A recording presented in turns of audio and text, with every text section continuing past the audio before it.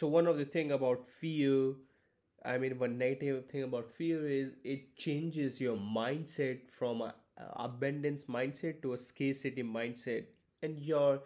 decisions are taken or basically derive more from the feeling of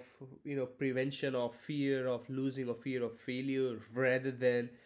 basically optimism in life that the great things can be done, and there is a lot of things, a lot of resources for everyone on this planet, and always focusing on win-win situations. So it just changes the dynamic of how we think when we are in fear. But of course, I think fear is very important from the perspective of being more focused. When you have basically deadlines, or when you have fear, you are more focused because it makes your body more alert, and when our body is more alert, we are more focused. So of course there's a good there's an upside and downside to everything, but it's always important to keep in mind on how you manage that.